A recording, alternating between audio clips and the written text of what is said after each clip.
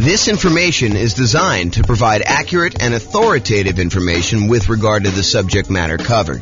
It is offered with the understanding that the presenters are not engaged in rendering legal, accounting, or other professional services.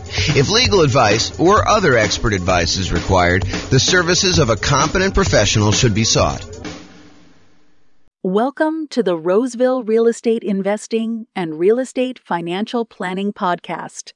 Learn all about investing in real estate in Roseville, California, with a combination of real estate financial planning and modeling with numbers specific to Roseville, plus syndicated, more generalized recordings of live and pre-recorded real estate investing classes, not all of them specific to Roseville.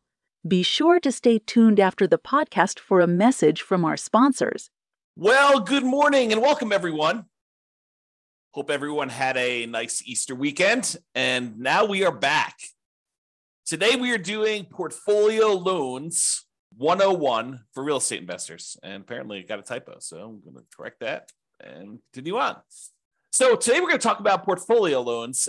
They're a relatively unusual loan product.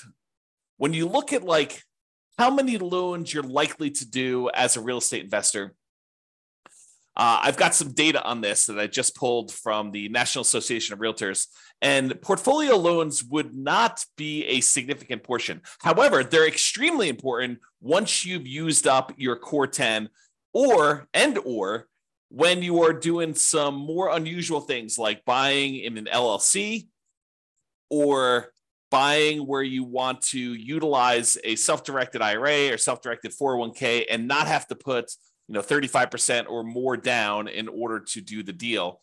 There's a way to structure it where you don't have to do that when you use a portfolio loan with an LLC and a partner. So let's jump into it today. So here's the latest data.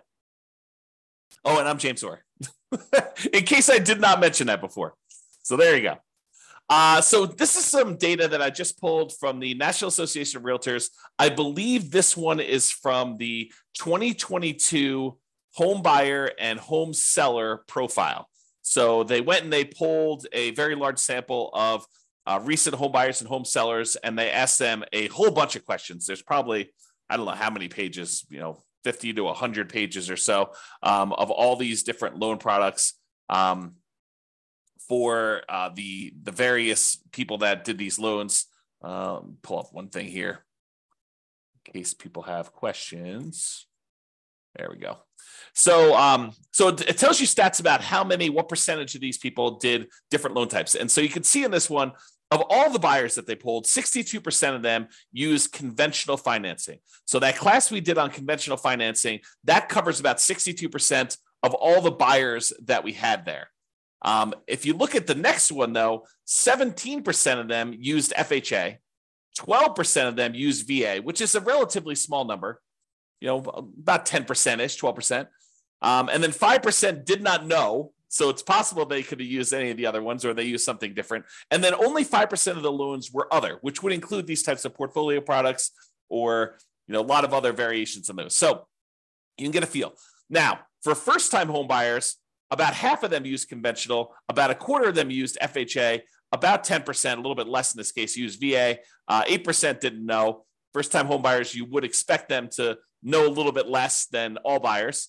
And then 9% of them used something other than that, which, again, we still don't know what that means. And then repeat buyers, 67% used conventional, 14% used FHA. So a lot fewer people used FHA on their second loan. And 13% used VA, and still 4% did not know, and 3% used dollars. So you can kind of get a feel for what the popular loan programs are in that particular case. Now, this is the type of mortgage for first-time and repeat home buyers based on whether it was a fixed-rate mortgage or fixed rate then adjustable, or did they not know, or other. And so just looking at it, all buyers, I'm not going to do the crazy details. If you want to look at it, you can pause the slide and look at it later. But all buyers, 92% of the loans that they got were fixed rate mortgages in 2022, which doesn't surprise me. A lot of people, especially early on in the year when interest rates were very, very low, were probably getting those fixed rate financing things because loans were at or near all-time lows at that point.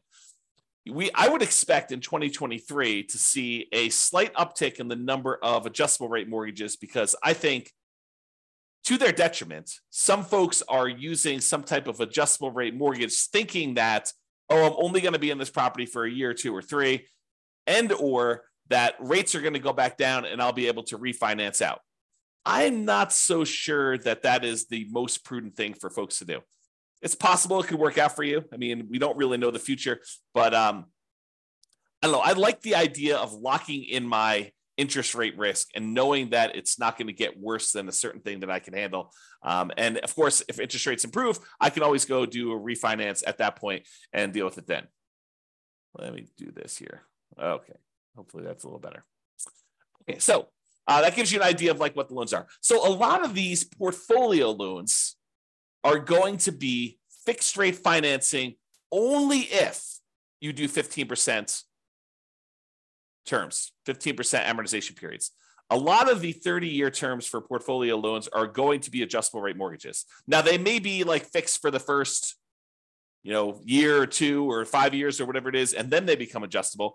But the overwhelming majority of them are going to be adjustable in some form or another. So be aware that once you get to the point where you have to go do these portfolio loans, and have to, I mean that you're unable to get the other loans anymore because you've kind of exceeded the limit, or you're unable to get them for another reason, then you may be forced into taking some of these adjustable rate loans situations worth these portfolio loans. Okay. So quick recap. I'm not going to reteach all the classes we've already done because we've covered all of these previously, but recap. Other financing options besides these portfolio loans that we will typically use before we get to the portfolio loan option, although some of them not so much that we would use beforehand, but some of them we definitely do. So the entire creative financing family, the owner financing, wrap financing, loan assumption, the whole rent-to-own, lease option, lease purchase family, the whole agreement for deed, bond for deed, contract for deed, installment land contract family, and then buying properties subject to the existing financing.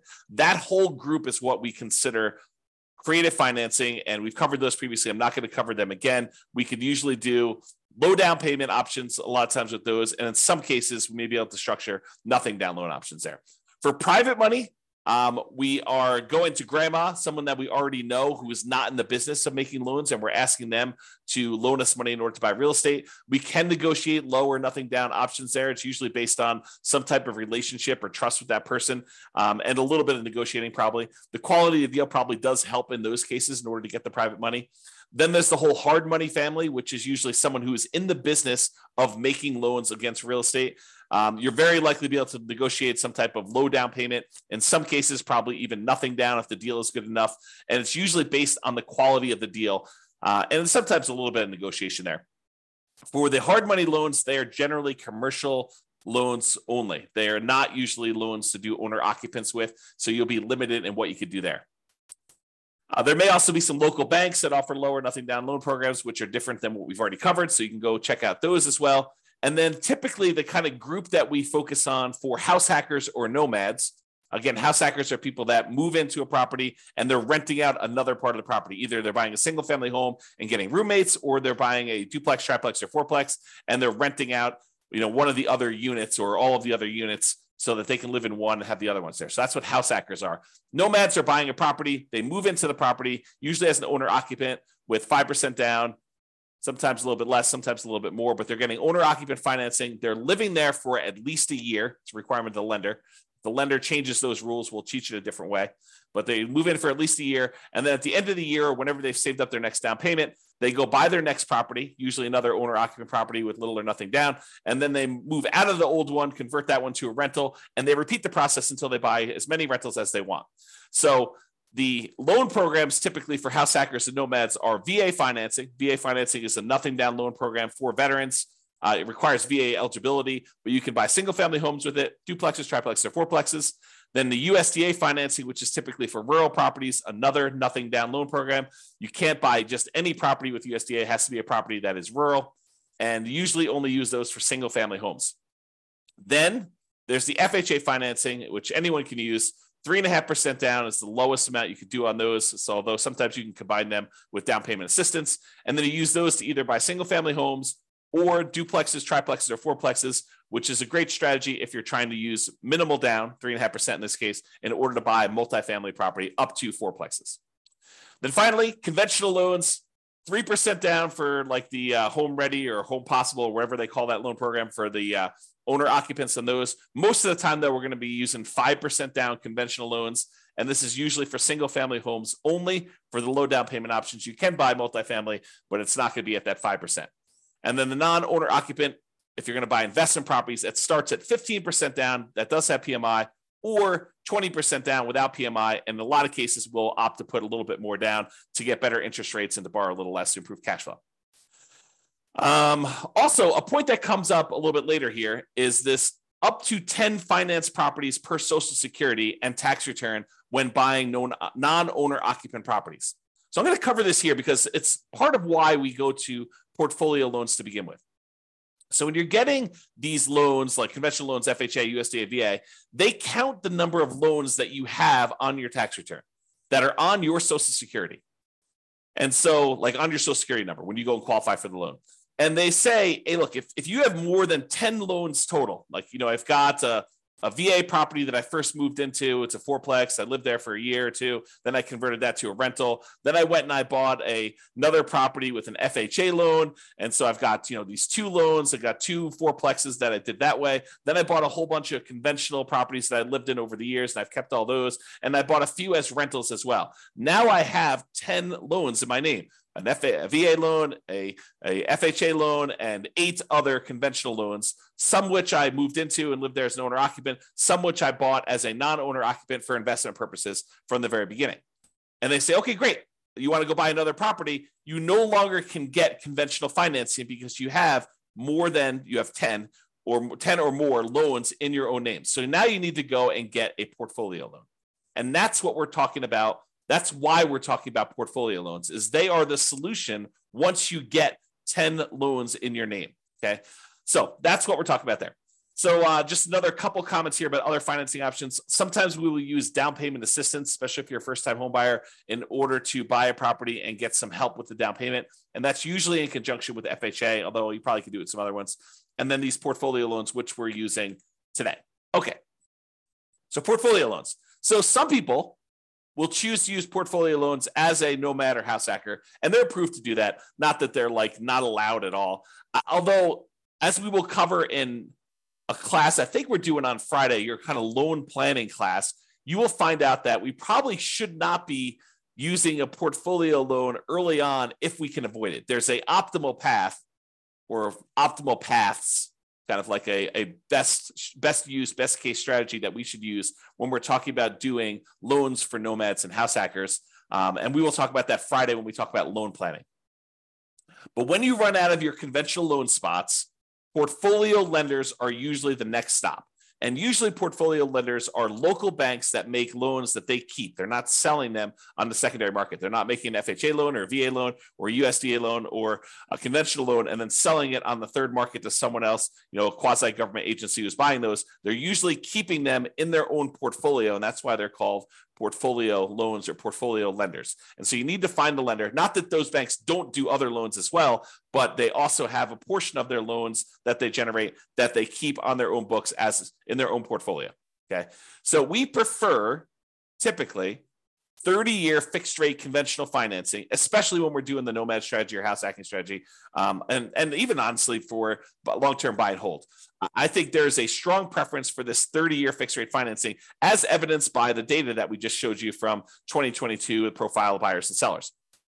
However, once you get to this point where you run out of conventional loan spots, you've got 10 or more loans on your Social Security number, then we go to these portfolio lenders. And a lot of these are typically like a 3-year fixed rate financing, then it adjusts every year, which we call a 3-year ARM, or a 5-year fixed period, and then it becomes an adjustable rate mortgage after that, for the next 25 years, or a 7-year ARM where it's fixed for 7 years, and then after that, it adjusts every year or 6 months or whatever the terms are for your particular loan, where it becomes adjustable. And a lot of these loans, they are 30-year amortizations, which means that they're scheduled to last for 30 years and that the loan will be paid off after 30 years, but they they are adjustable rate mortgages, meaning that the interest rate on them is an adjust with whatever the prevailing interest rate at the time is. So if interest rates go up, your payment could go up, which could get very ugly.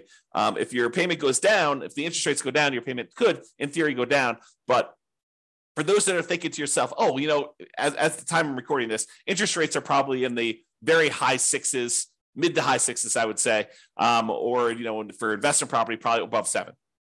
And you're thinking, oh, interest rates are incredibly high right now. Of course they're coming down. And I will tell you, no, that is not true. It is true that it is possible that interest rates can come down, and it is true that it is possible interest rates could go up. And if you look at it, I did this new tool. I think I called it I don't even remember now. It's kind of like my interest rates meter or something like that. I don't remember what I called it now. But basically, when I looked at, if you put in what your interest rate is today, it told you what percentage of the time the interest rates were above that. And right now, at about this kind of 6 to 7% range, if I remember correctly, we're only about the halfway point. About half the time interest rates were higher than this, and about half the time interest rates were lower than this. So this is not an exceptionally high interest rate. In terms of recent time, it seems exceptionally high because we've been in a period of very, very low interest rates historically. But that doesn't mean that 7 is high. It seems really high compared to 2 or 3, which is what we were getting before, but it can and has got up to 8, 9, 10, 11, 12, 13, 14, 15, 16, 17, 18%. So if you think that this is really, really high, you could be in for a shock if something were to happen in our economy where the Fed would continue to increase rates and the rates on mortgages would continue to go up. And we don't know if that is their plan. There's lots of speculation out there. There's some people that believe that the Fed's going to lower rates, and some people believe that they're going to keep them where they are. And if we end up with some other new crisis or inflation is not under control, who's to say that the Fed will not continue to raise rates? Okay, that's one of the tools they use to control the economy. And so it's possible that could happen there. All right. There is no hard limit on the number of portfolio loans that you can get, but you still need to be able to qualify for these loans. They have the traditional, debt to income or debt service coverage ratio qualifications that they have. They want to see how your overall portfolio looks. A lot of times their underwriting is heavily dependent on your debt service coverage ratio, although every lender is a little bit different, but I've seen that to be the case for most of the time. They can have very fast underwriting. Sometimes you can get approval in less than 24 hours. I will tell you, the more complex your situation is, which tends to be what's going on once you get to the point with portfolio lenders, is you tend to have a relatively complicated situation because otherwise you, in most cases, would go and get conventional 30-year fixed rate financing. So a lot of times when you get to the point where you're using portfolio loans, you have a very complicated situation. But the more complicated it is, typically the longer it will take to get qualified. That's just been my experience through my clients. Bigger purchases tend to go to a loan committee where they have different people look over the loan and approve them. It's not just the lender themselves, the mortgage originator. And the relationship with the bank does matter, especially how much you have on deposit. That can be a factor in whether or not you qualify. So realize you want to have relationships with the banks that you're going to be doing portfolio loans with, especially if you plan on doing more than one. The more you do, the more important I think that relationship with the bank is going to be in your ability to get loans there. Now, I had one more thing before we end this, and that is there is a significant advantage to being able to use a portfolio lender in order to do self-directed retirement accounts when you're buying rental properties. So traditionally, if you want to go use your self-directed retirement account in order to buy rental properties, the banks, the lenders are going to want you to not use conventional financing, not use FHA, not use VA, not use, I think I covered conventional, USDA, VA, FHA. So they're not going to want you to use those. They're going to want you to use some type of portfolio loan. And if you go to the lender and you tell them, hey, look, I've got this self-directed IRA or self-directed 401k that's got a bunch of money in it. I want to be able to get a loan with my self-directed 401k or IRA and be able to buy this rental property. They will tell you that it probably needs to be a non-recourse loan because they can't go after the IRA or the 401k in order to be made whole. So they will tell you in order to make these loans, we will need to have a very large down payment. In most cases, they're going to take 35% down. And I will tell you, sometimes if the cash flow isn't good enough, 35% is the starting point, and they will tell you after they see your deal that it's actually, we would need you to put 42% down in order to get your DSCR where you need to be for doing this particular property. So 35% is sort of like the bottom threshold, and typically it is more than that. However, what if you really wanted to use your self-directed IRA or self-directed 401k and you wanted to buy properties and you did not want to put 35% down? Well, some portfolio lenders will allow you to do something which is a little bit unusual in my mind. So they will allow you to go in, and if you have a partner who is coming in and getting the loan, and you as the self-directed IRA or self-directed 401k are really just a limited liability partner in the LLC, providing the down payment in order to do the deal, then they will allow you to do that deal with 20% down. So if you had an LLC that you formed with someone else, not yourself, but with someone else, that you went in and you wanted to go buy a rental property, if your self-directed IRA or self-directed LLC, self-directed IRA or self-directed 401k rather, came in and was a limited liability partner in an LLC that was providing the money in order to do the deal, you were basically funding the LLC. The LLC could go and get a 20% down investment property loan on the property that you're buying. Okay, so that is sort of like an interesting little twist that some portfolio lenders may offer you if you decide to go that route. So just kind of a heads up, that is a way to kind of not have to do 35%. Now you got to go bring in a partner, which, the partner may or may not be, taking more of the deal such that it is not worth doing, or maybe they're doing the deal and it's actually great. They're the ones that are co-signing for the loan or something like that. And so they're there. Okay. So to finish up, in conclusion, investors often look to optimize their conventional financing loan spots before proceeding to these portfolio loans. Portfolio loans tend to be variable rate financing, and so we tend to try to fill our loan spots with VA or FHA or USDA or conventional loan spots first with 30-year fixed rate financing in most cases. And then once we get those filled up, we move on to these portfolio loans, which tend to be, I would say, kind of like second tier, second quality loans, in that they are typically not fixed rate financing. I don't know if I mentioned this, but there is an exception. A lot of portfolio lenders will allow you to do a 15-year fixed rate loan if you want to. So the 30-year ones are sort of variable, whether they're a 3-year fixed and then variable for 27, or 5-year fixed and variable for 25, or 7-year fixed and variable for 23. Some of them will do a 15-year fixed period on those, but usually the cash flow on the 15-year amortization period makes it such that it's probably not worth pursuing those. Although I could see some situations where that is a useful tool, but most of the time we're not. So what tends to happen is the portfolio loans tend to be the next stop after you do the conventional loan spots that are filled. And then there may be other reasons like partnerships where you're buying an LLC where portfolio loans make a lot of sense before loan spots are filled. So for example, if you're going and you're buying with, you and 2 other partners, or you and another partner, and, one of you guys is actually getting the loan and signing as the kind of the loan partner on that, and you're providing just the down payment, and buying in an LLC in that format with a portfolio loan can make a lot of sense. Although there's still going to be some type of variable loan unless you do a 15-year loan on that. All right. So that's all I got on the portfolio loans. Awesome, everybody. Well, hope you have a great day. Thank you so much. We will talk to you for the next class. Bye-bye for now. With home prices up, mortgage interest rates up, and rents up, but not quite enough to counteract the higher prices and interest rates, cash flow on rental properties in Roseville is harder than ever. Book a call with the Real Estate Financial Planner to apply our proprietary 88 strategies to improve cash flow on your rentals. See the show notes for a link to schedule your call and improve your cash flow today. If you're a real estate agent, lender, or professional in Roseville that wants to help our real estate investor listeners, consider reaching out to learn about collaboration opportunities with this podcast.